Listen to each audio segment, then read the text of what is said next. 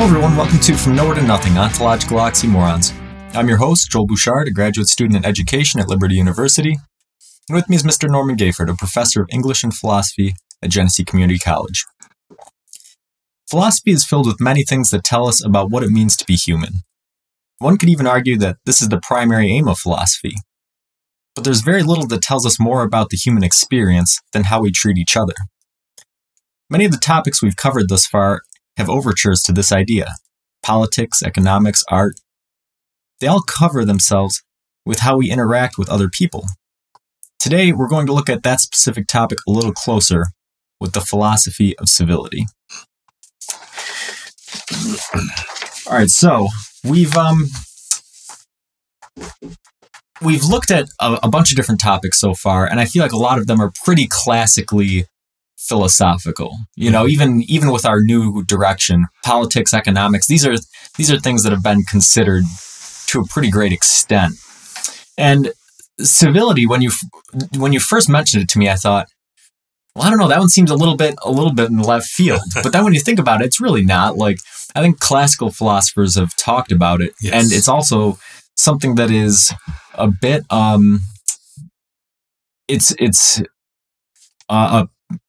it's a part of those other things as well.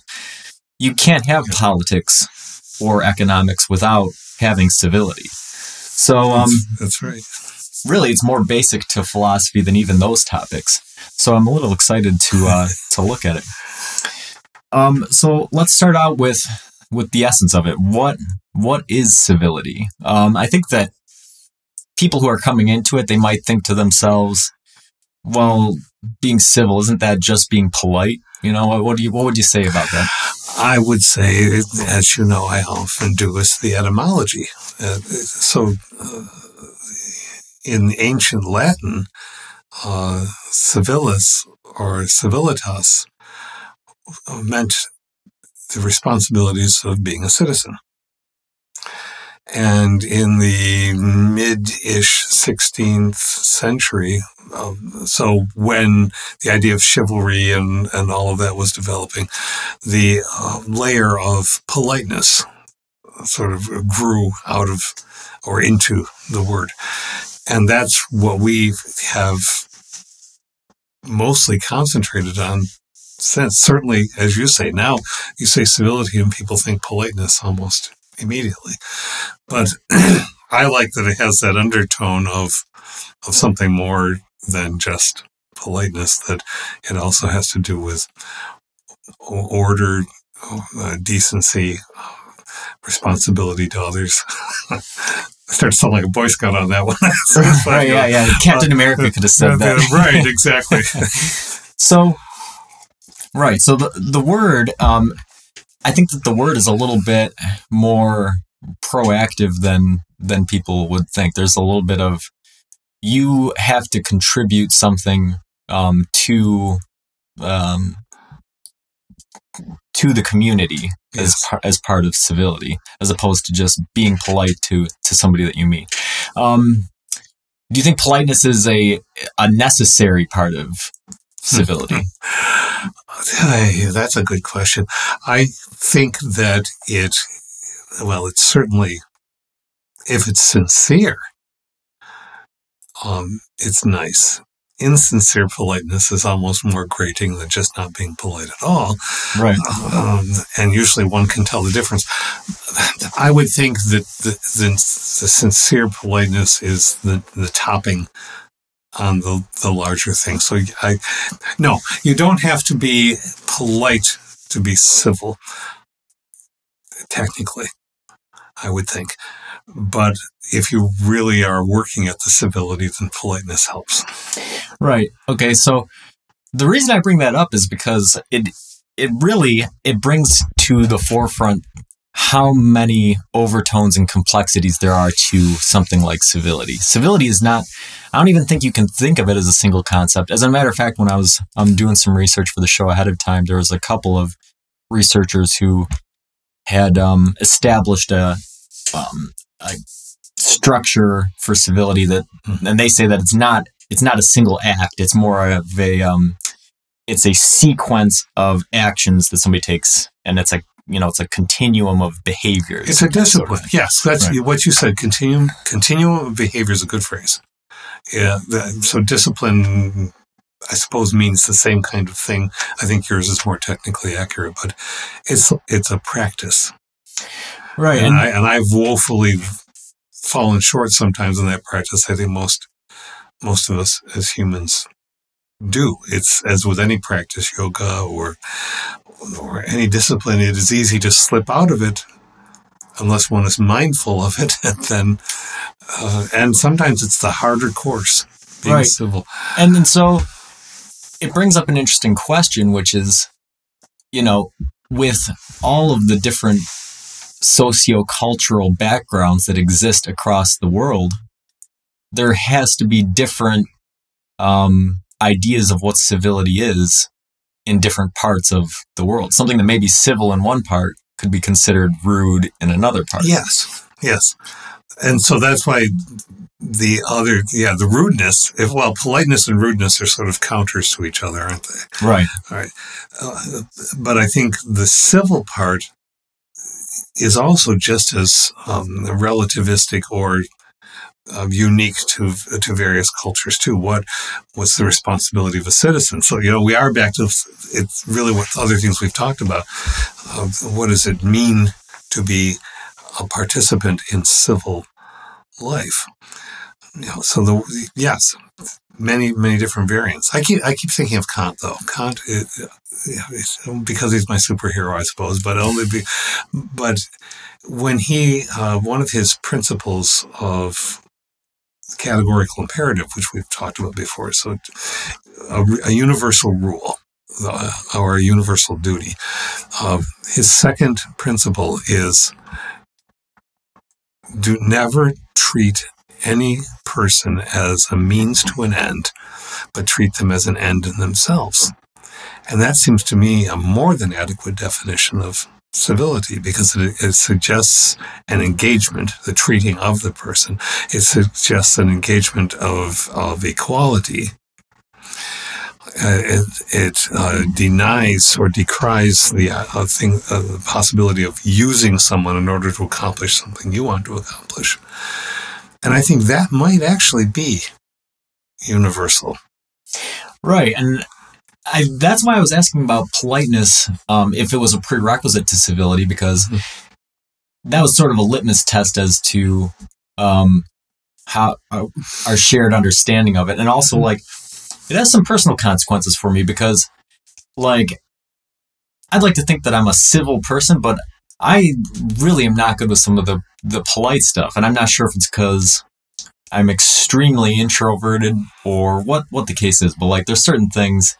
One that sticks out to me right away is, for whatever reason, I feel really uncomfortable saying "bless you" to people after they sneeze. Right?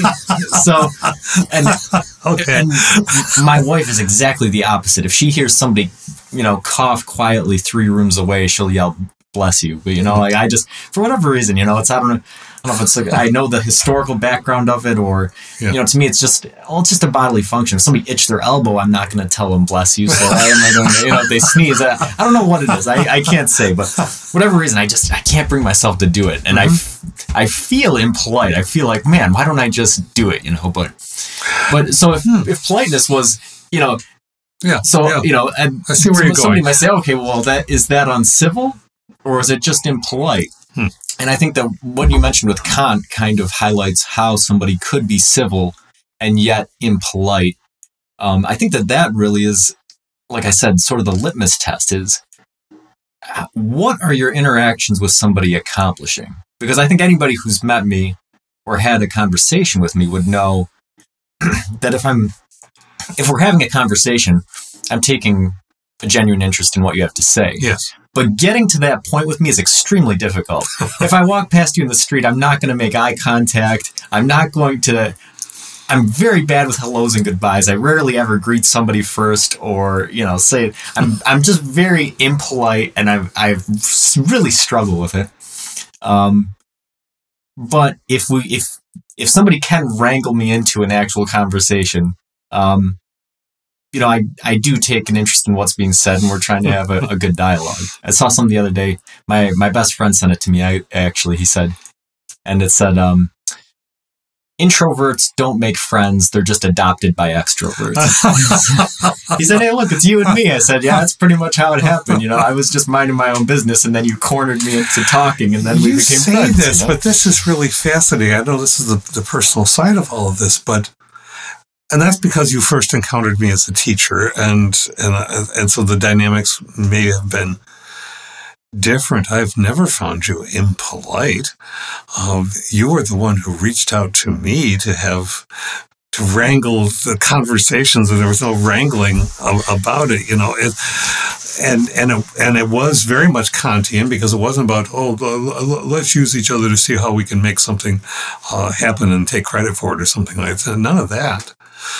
So I find it interesting that you see that about yourself, because I wouldn't even say it's impolite to not say bless you. That's a trained response. It's perhaps a trained politeness. I think there might be a level of difference between that and attentiveness. And maybe attentiveness is the politeness that I'm thinking about. When you're talking to someone, you got the eye contact, you're fully there. Whether you say bless you to me if I sneeze or not, I'd rather not have somebody notice, because I have egregious sneezes anyway, and I'd rather just... Well, and that's why the first part of this podcast is so important, is because it's really kind of hard to find like a universal definition of civility, and how much politeness plays into it varies among the different players. But the University of Massachusetts has 4 keys to civility, and none of them address politeness at all. So it says practice active listening, learn when to walk away from conversations, be an upstander, not a bystander, which refers to if you see something happening that is inappropriate or whatever, you stand up for what's right rather than just standing by and letting something happen. Yeah. And then practicing gratitude, so being thankful for things big and small.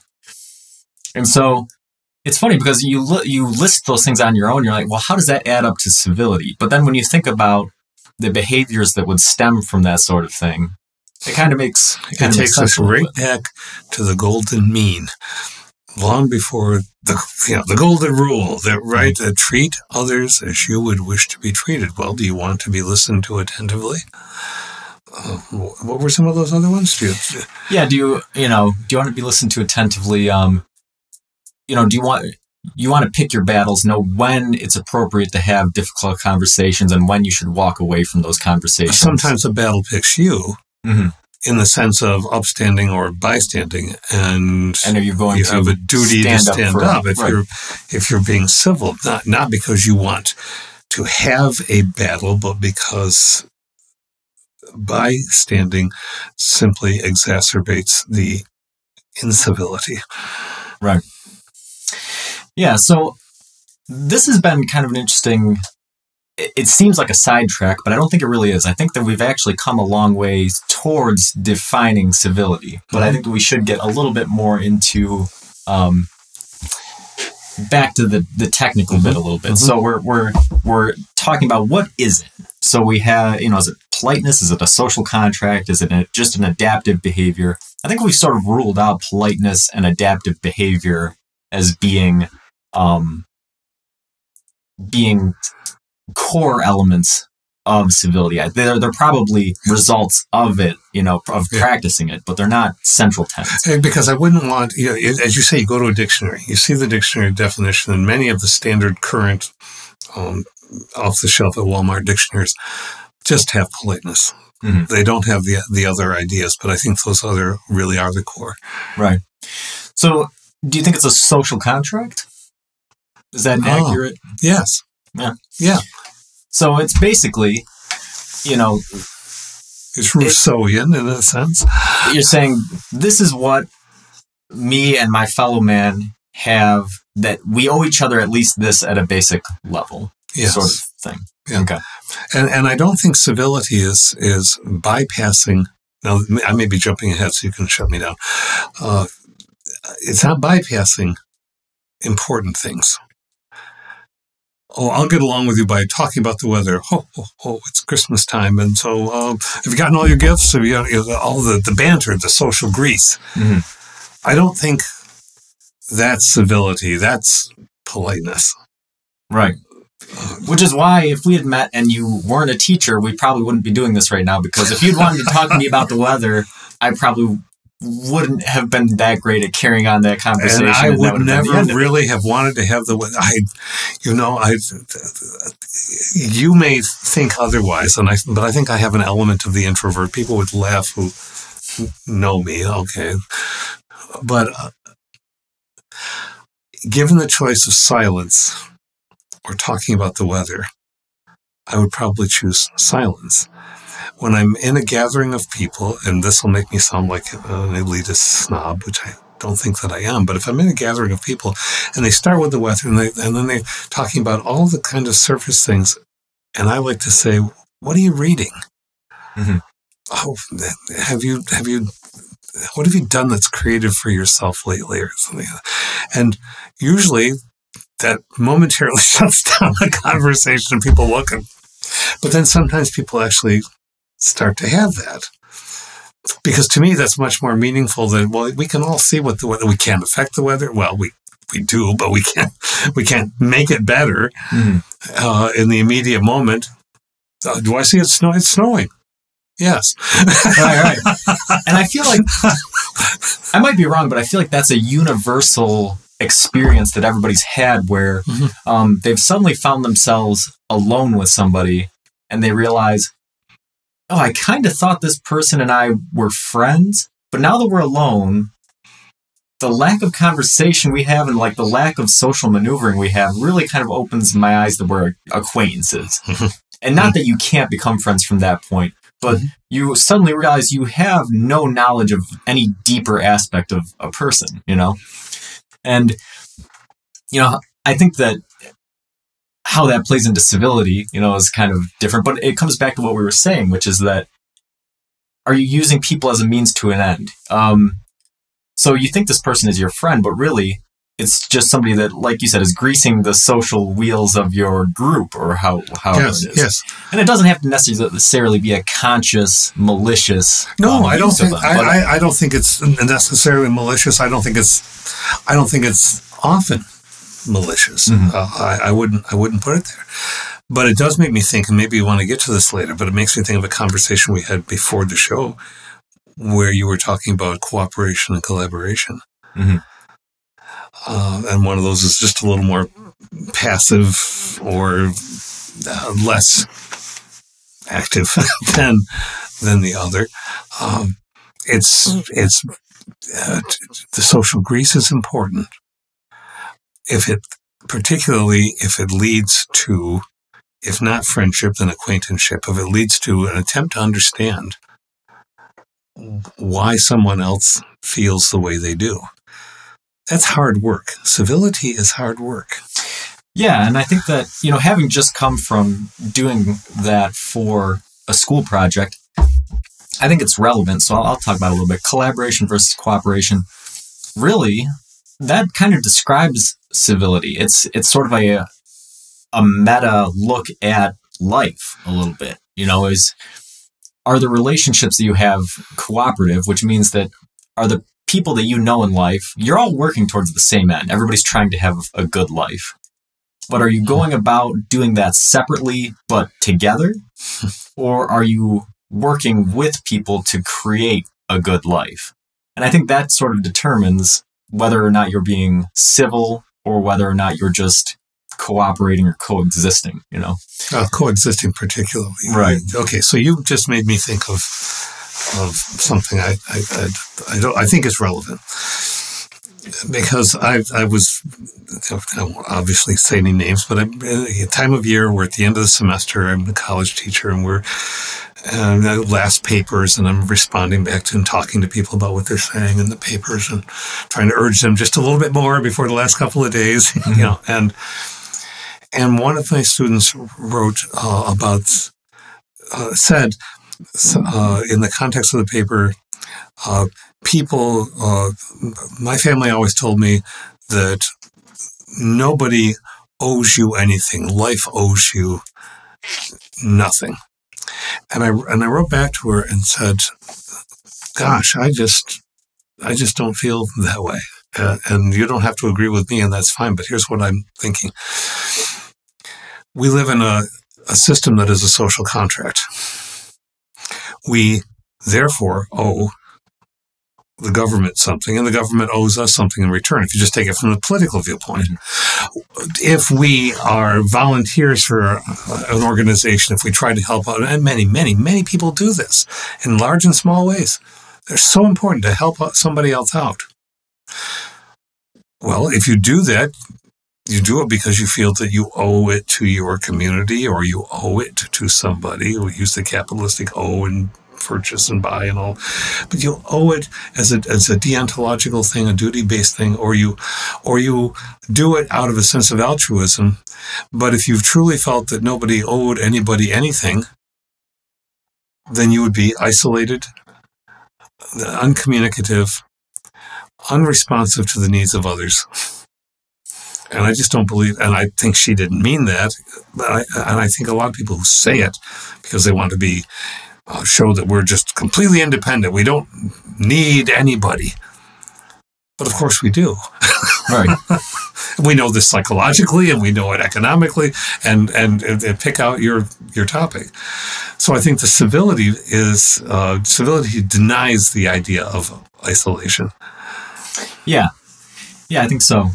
And, that kind of moves us a little bit into the formative aspects of civility. Because if you take from that, and this might be a worn out trope, maybe listeners are kind of sick of hearing it, but for me, when we're talking about basic elements of philosophy and what it means, essentially what it means to be human, one of the best ways to get out of that perspective is to look at things that aren't human. So we look at an animal kingdom. Do animals have civility? Well, probably not, because based off of the things that we've just talked about, animals have social behaviors and social contracts, but a lot of them are based around sexual selection or group hierarchies or that sort of thing. That doesn't really fall into the realm of civility, does it? No, I think it doesn't. But I may have mentioned this in one of our earlier podcasts, and forgive me if I've repeated it, but you just saying that, the time of year brings it to mind. A few years ago, I think it was three years ago, I was coming back from Batavia to Warsaw down the East Road, which people who are listening may have no idea where that is, perhaps, but it's a country road. And down a hillside, shale cliffs on both sides and lots of trees, I saw a movement in front of me, and there was no one behind me. It was snowing a little bit, and I slowed, and then I stopped. I pulled off slightly, and I just stopped and watched, because there was a raccoon in the road. The motion I had seen was the raccoon was tugging a dead raccoon off the road in a snowy night. And it stunned me. I watched, I teared up, because it seemed emotional, and it was stunning because I'd not seen anything like that before. And then I drove on. There was no, as I said, it was an empty road. So I watched until it got all the way off, and then I just drove on. But that image has always stayed with me. And I mentioned it to a friend, or an acquaintance, really, not a friend. And that acquaintance suggested, well, perhaps the raccoon just wanted to eat the meat that was left. Well, I honestly don't know if they do that. I don't know if they're raccoon cannibals. But it seemed to me an enormous expenditure of effort. And it suggested a relationship. But that's all it did. It was a sketch. So I don't know. Civility in the sense of an organized structure of behavior that one willingly participates in? No, I think probably not. But then I think of the raccoons. Yeah. And I mean, that's the craziest part about philosophy and life in general is it doesn't matter what question you look at. every question is just this Mandelbrot fractal of no matter how close you zoom in, there's these other questions and these other things that you can't answer. It doesn't matter if you're looking at the origins of the universe or animal behavior or what it is. You just examine it, and then there's these other questions, and it really makes it the whole theory that they have we live inside a simulation not seem that far-fetched, because you'd think about it, if life were a video game and you didn't want the people inside it to know that it was fake, you would design it exactly like this, because you can never find any real answers to anything. If we knew the answers, then it would seem like, okay, well, this is real. But the fact that no matter what you look at just keeps, subatomic particles are just this sort of, extrapolation of a solar system at a smaller level. And that's very simplistic. It's not entirely true. But, the whole thing. It was true in my youth. Right. It doesn't matter what you look at or how you look at it. It's very hard to find any answers, and that's what makes philosophy so interesting. But if you find an answer, let's suppose this. Suppose I bother to look. I try to look up about raccoon behavior. There are specialists in raccoon behavior. I just know there have to be, because we have specialists in everything. And perhaps I could find a definitive answer. I said, well, yes, mates look after each other. That still doesn't answer the question of civility necessarily. Or, yes, the raccoon will use the meat of its species when it finds that it's dead. What it doesn't change is how I saw that and how I responded to it. It can alter what I know, epistemologically, what I know. It can alter, I take in fresh facts and say, oh, so that's what raccoons do. Nonetheless, there's still that primal moment of experience of watching that happen that made me question. And that still would linger no matter what the facts were. It's not that I would resist and I would say, oh, no, those raccoons loved each other. No, if a specialist tell me no, then I would have every reason to believe that. But I would still say, but isn't it interesting? Yeah, and even a specialist, really, a specialist is doing what humans do, which is categorizing and drawing generalizations based off of large-scale patterns. Mm-hmm. But there's always inductively. There's always in the individual unknowns. Like we were talking about earlier. With I'm not I'm one of a kind. Now, do I possess certain patterns or behaviors that fall into general categories? Sure. But then there's other things that are sort of unknowns. Yes. And animals are no different. A cat is about the same size as a raccoon, and every cat has a different personality. Very rarely, you don't... Mm-hmm. Some are social, some are not. You can't treat them all the same. So, No. There's a very real possibility that even if an expert says a raccoon would commit that behavior for a certain reason, that raccoon might still be doing it for a different reason because it doesn't fall into the general categories that have been assigned to it by people. So it just goes to show the whole categorization of knowledge that we have it's accurate, because it's based off of data, it's based off of observations. I don't ever want to have that be confused.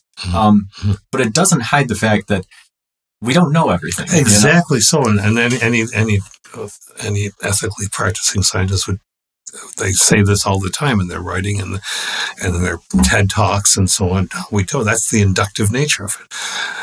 Bring it on. Let's have more facts. The more things that we don't know. But does civility have a use? Yeah, so that's a formative question. How did civility evolve? When did it evolve? What purpose does it have in human interactions? Couldn't we just get by with being polite? Why do we need civility? Why do you think that evolved in human behavior? Because civilization evolved in human behavior, because we created when I say created, or if I said fabricated, or that it's an artificial structure, that's not a negative. It's not a pejorative term. A political structure is a structure, and a structure that has been created by human beings is fabricated, is artificial. The art of it is evident. And so if you're going to have a system in which people live together, there have to be rules. And now we're back to politics. And part of the rules would be treat each other with respect. Treat each other as if everyone has some knowledge and has feelings. And feelings are messy, but we all have them. And sometimes, especially in the young, they will come up, and not just in the young. And we have the choice, really, of deciding, because it is artifice. Do we just be rude as a surface level thing? Because underneath, we don't care. We don't want to care. It takes too much energy to care. I just want to live my life the way I want to live it, and everybody else leave me alone. And that's okay, but it's not really okay, because really quickly it leads to the darker things. Not only do I not care, but if I care, it's because I care about the right things. I'm going to moralize and tell you what you can't do. Mm-hmm. That's not civility.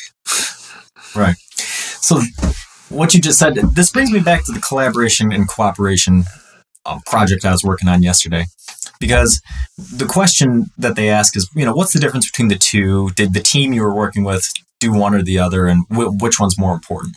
So in answering the which is more important question, I said I think it's contextual, because I think there actually are scenarios where cooperating could be advantageous to collaborating. And it's a very narrow set. I think that it's if you have a small group, and if you're doing an unskilled labor task, you're probably better off cooperating, because if you're collaborating, if you're discussing, what's the best way to do this? Well, I don't agree with that. It's rather an inefficient thing. If it's an unskilled task, you're better off just, hey, you take that part, I'll take this part. When we're done, we've completed the end goal, but we've worked separately to do it. Yes. But that's probably about it. Other than that, collaborating is probably more effective for several reasons. And what I ended up using as an example in the paper was, no one person could send a man to the moon. Right. No one person could build a car. No one person, could educate 1,000 students in every single, topic. Right. Right. So as a result, you need to have school with administrators and different teacher specializations. You need to have a government with different sectors. You need to have businesses with engineers and salespeople and all these different parts. You need to work together and have different sections. And I like to do little thought experiments with myself, which is like, what if I replaced every 7 billion people on Earth with just me? What would the world look like?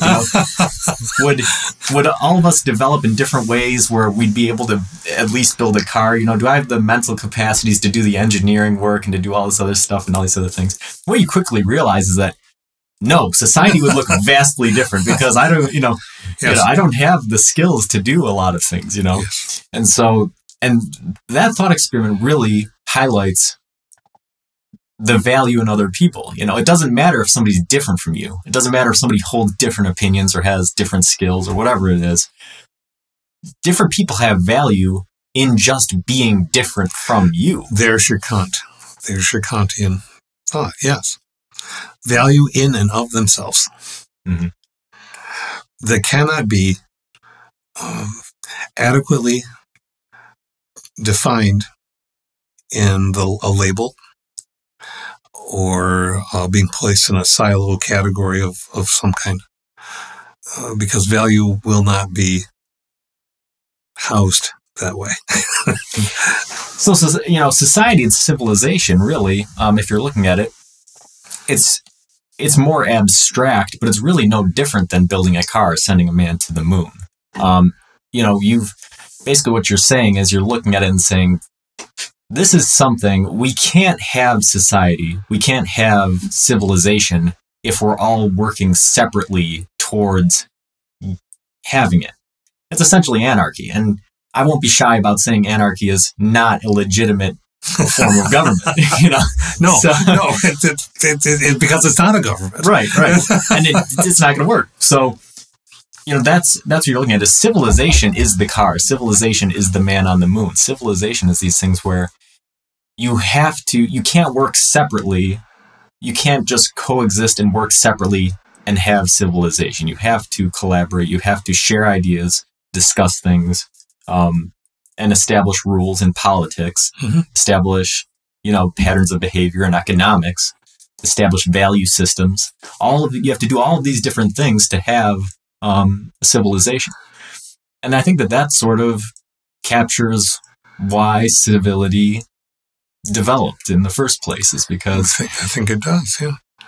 Whether consciously or unconsciously, at some point, people realized, I just can't do it all by myself. And if you had to think about it, probably happened pretty early on, because you probably had early groups of maybe a dozen individuals where you had an alpha male, an alpha individual who was stronger or smarter or more decisive than other individuals, and he led that group. But as soon as that group expands beyond that dozen people, or leaves a hunter-gatherer mindset and settles down, starts doing things, all of a sudden, those skills that make somebody the alpha individual in a group don't necessarily make that person the best person to lead a society. You almost need more than that. Yeah. And you have monarchies where it's essentially one individual leading a country, but even in that, there's stewards and advisors and people who have specialist roles. So I think you don't want to be led by a person who thinks that she or he is all things to all people, has every skill that can possibly, is the best at everything. That's dangerous. Oh, yeah. Yeah, exactly. So as far as formative questions go, I think we nailed that one pretty well. We've figured out why civility came about. We figured out, probably when it came about. I'm thinking, as soon as you have a group as soon as something besides power, going back to our political side conversation, as soon as the politics of the group extend beyond power and decision-making, you need to have some sort of civilized, conduct between individuals. Yeah. So let's head into the speculative part then, which is, so what should civility be? The things that we've talked about so far, do you think that completely encapsulates what civility should be? Or do you think that there's other things that we can add to it? Well, there are probably other things. There are probably other things to add to it, but I say that, and yet I'm at the same moment thinking to myself, yeah, but let's get to the basic part together first, because I think we could not, in truth, say that we all as a country treat each other as Kant would have said, treat each other as an end, not a means. We don't all even treat each other as equals. And probably none of us does 100% of the time. Because of our flawed humanity that we have to keep working on. So, yes, I'm sure there are other things. But if we could just get that far, say, can we recognize that we are more than X, Y, or Z? Can we recognize that you are legitimate and I am legitimate, and the decisions that I make and the decisions that you make are need to cohere in some way so that we are all better for it. Right. That's a pretty big recipe in itself. Yeah. And I think that we can probably tackle it piece by piece. And I think that the probably the first place to start would be the semantic part of it. Okay. I think that there's when establishing why civility in America is an issue, I think some of it's semantics, and this time of year is perfect for it, right? So let's say I go someplace and I wish somebody happy holidays, right? Yes. And let's say that person blows up at me. No, it's Merry Christmas. Well, whatever. Well, my next thing would then to be saying, well, then Merry Christmas. Yes. And to move on. And that sort of highlights it. It's really semantics. The thought behind my action was to wish this person a happy season. Yes. But without knowing the particulars of their situation, I don't know what holiday they're going to celebrate, so I use a general term. And this really angers some people, It does. And so that's the thing is if semantics are important. Right. So I think that it's just as easy for somebody to wish somebody a Merry Christmas in a way that maybe seeking to establish a tribalistic sort of my way of life is better than yours. Mm-hmm. That's probably more possible than it is for somebody to wish somebody a happy holidays and really mean Merry Christmas, Happy Hanukkah, Happy Kwanzaa, whatever it is. The thought is there. I think it's better to do what you did because you were being, as an example, let's take that as a what if. The example is I'm being attentive. I'm being polite on the surface. I'm also opening the possibility, however brief, of finding out something more about you. If you wish to offer something, then I will adjust and say to you, Happy Kwanzaa, or Merry Christmas, or Happy Hanukkah. And on the list goes. This will anger somebody. Here I go. This season is not owned by one religion. It's not even owned entirely by religion, period. I mean, imagine someone, if you really wanted to stretch it and go up to someone and say, happy beginning of longer days. Happy celebration of the fir tree. Happy candlelight. What? But I mean, those are the roots of all of this. Whatever else we know about the season, we know that this wasn't when in the sacred mythology that the baby was actually born. Calendrically, we know that much. So it's all an artifice. But people want to own the artifice and share it in their way, but not acknowledge other ways and get put off by the littlest things. And being put off by the littlest things is not being civil. Right. Yeah, it kind of goes back to that list that we were looking at earlier. Are you being attentive to other people? Mm-hmm. Are you being grateful for certain things? All of that other stuff kind of plays in a little bit. But so we can look at it and say, all right, well, there's a semantic issue. Sometimes it would appear, people are being uncivil when in reality this is semantics. And I guess that opens up another question. So political correctness. How does political correctness play into civility? I hate that phrase because I don't believe that it exists. As a person who is a lifelong wordsmith, trained and practiced, it is a construct that has nothing but negative and pejorative use. It suggests something that was never intended. What does political correctness mean, really? Let's just. You know what jumps to mind with me is off that list that I read off earlier. Mm-hmm.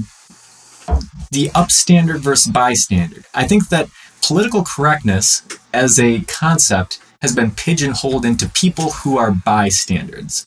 So I think that if I say happy holidays, the people who that upsets are people who think that I'm saying that because I'm afraid to say Merry Christmas. Yes. I'm not afraid to say Merry Christmas. No. If you celebrate Christmas, I want to wish you a Merry Christmas. Yes. Now, if I was saying Happy Holidays because I was afraid I would offend somebody, that difference in motivation is what separates civility from politeness.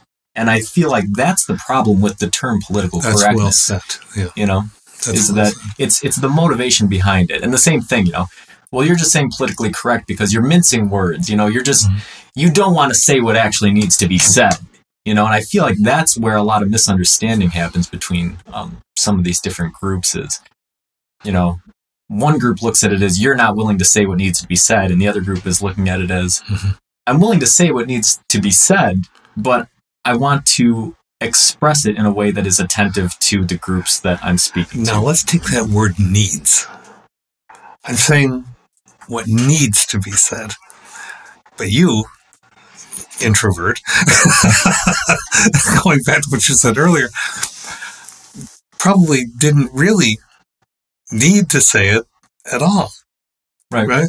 So when you say need, I just, you know, why does it need to be said?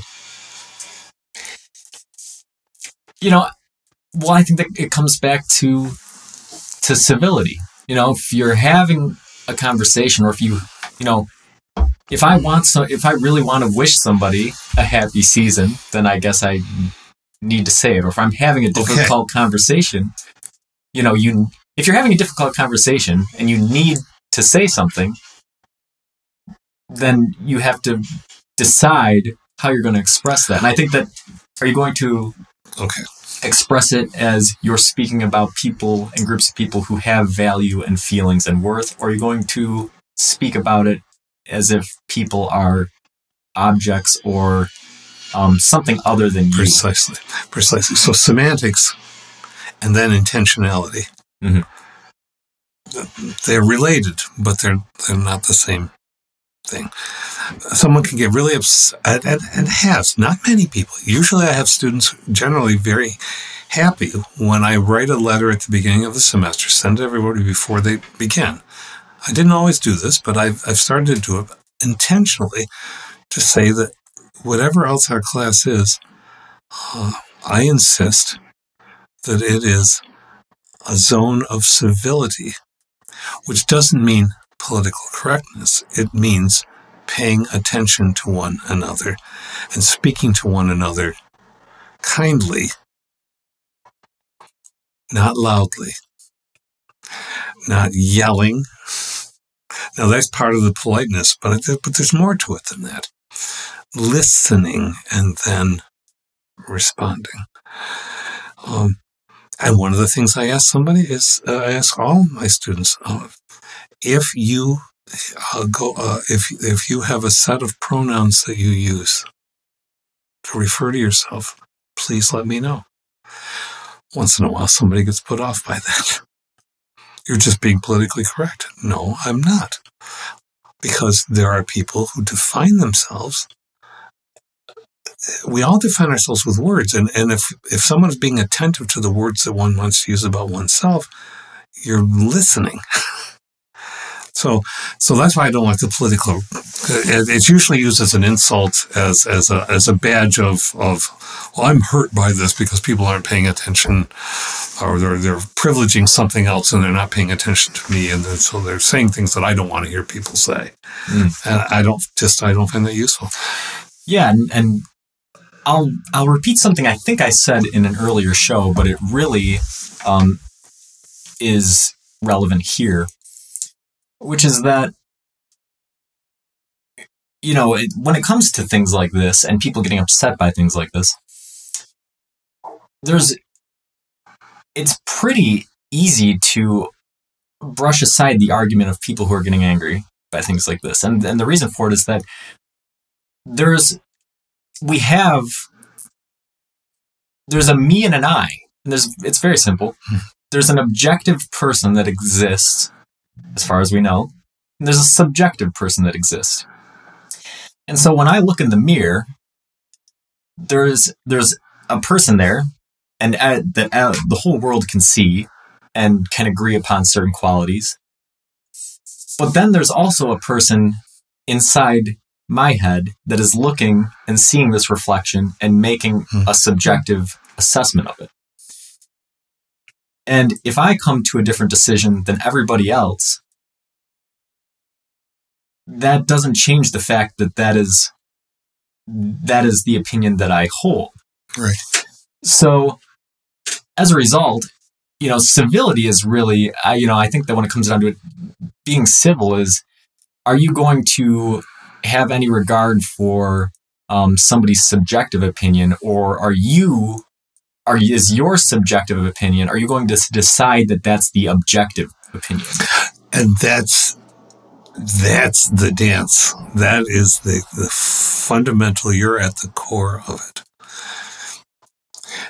When you're teaching someone, or when you are at work, there are certain foundational knowledges and certain things that are practice and procedure for safety, or in a classroom for you need to know some names of philosophers and when they were practicing, and here's why. Which is not an assertion of my idea is better than your idea. It's an assertion of here is the common knowledge in our field. Doctors have to learn common knowledge. Contractors have to learn common knowledge. There are all kinds of ways, I suppose, of hammering in a nail, but most contractors who are teaching people as apprentices will show them a smaller range of the ways to do it. And so that's not an assertion. That's an assertion of authority of knowledge, not of absolute value of one's subjective view. But you have to keep separating that in your own mind. There's the active hard work. Mm-hmm. As a teacher or as any practitioner. It takes a lot of vigilance to be civil. And the vigilance is over one's own thought processes. Because the I always wants to assert itself over everything.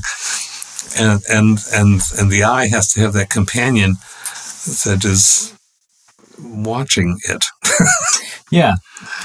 Yeah. And yeah, I just think that, like you said, that's the hard work of civility is parsing out the objective versus the subjective. And, the two traps that I think people fall into is if you're assuming that your subjective is the objective. Mm-hmm.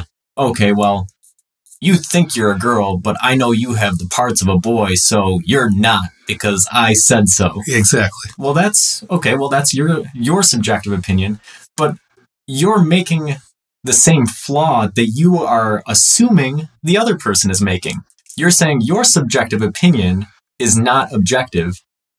Right. But at the same time, you're asserting that your subjective opinion is objective. Those two things are incongruous. They are incongruous. So that's one flaw. The other flaw is to just say, oh, okay, well, if what I think is subjective and what you think is subjective, then there is no objective.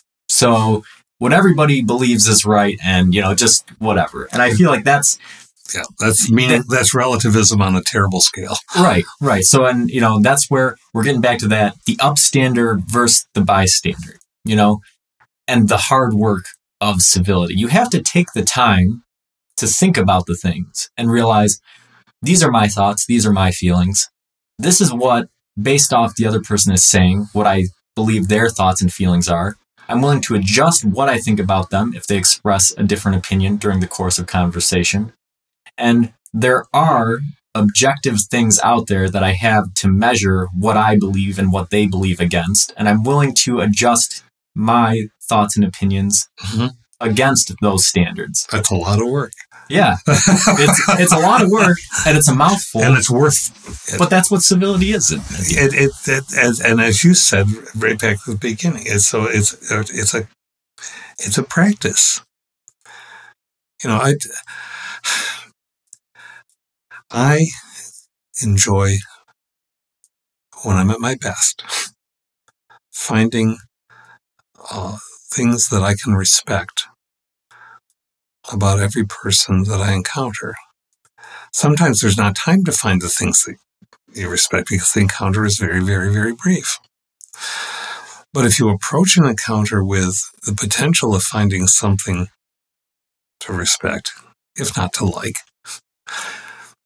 That's a lot different than looking at somebody saying, "Oh, this person's going to get something that I'm not," or the first thing you see somebody is, "Oh, well, look at how they look," and therefore, there's a great deal of difference in how in civility. I think, in the speculative here, I think is also about.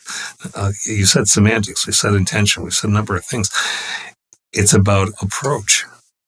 Mm-hmm. It's a chosen approach.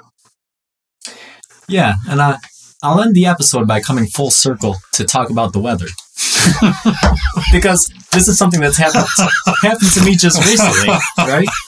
So you run into these people, and these people all, I feel like it's very common where we live to have people who, they'll insist that they like one thing, but then will complain about everything as far as the weather. You know what? Man, I wish it was summer. But then summer comes around, it's too hot. Man, I wish it was cooler. Yep. And then winter comes around, it's too cold, or whatever. Mm-hmm. Or if somebody asked me the other day, and that's what really got me thinking about, what's your favorite season? And I thought, I like them all, because for different reasons, mm-hmm. Like you said, it's an approach, Spring is good because you get to see the new life and things, and you just, the breath of spring air when it the winter first begins to run in you. Yeah. Or summer, all the things that you can do and all the things that are going on. Fall, how beautiful it is. Even winter, where it's there's just the stark landscape, and you kind of think about how you've the sort of the primal elements of nature and where you fit in and all the other things about it. There's something to be appreciated in all of it, and you can use that as a metaphor for life or for other people or anything. But like you said, it's an approach. You have to adjust where your mindset's at on it. Yep. So, all right, I think it was a good conversation. I think there's a lot more here, though. Like you said in the episode before, you wanted to do one on social media. I think it's kind of leading in that direction because I feel like there's this whole other aspect to civility that has evolved in the 21st century that we still have to talk about. So maybe we'll tackle that next time. But, thanks for listening. And until next time, keep pondering.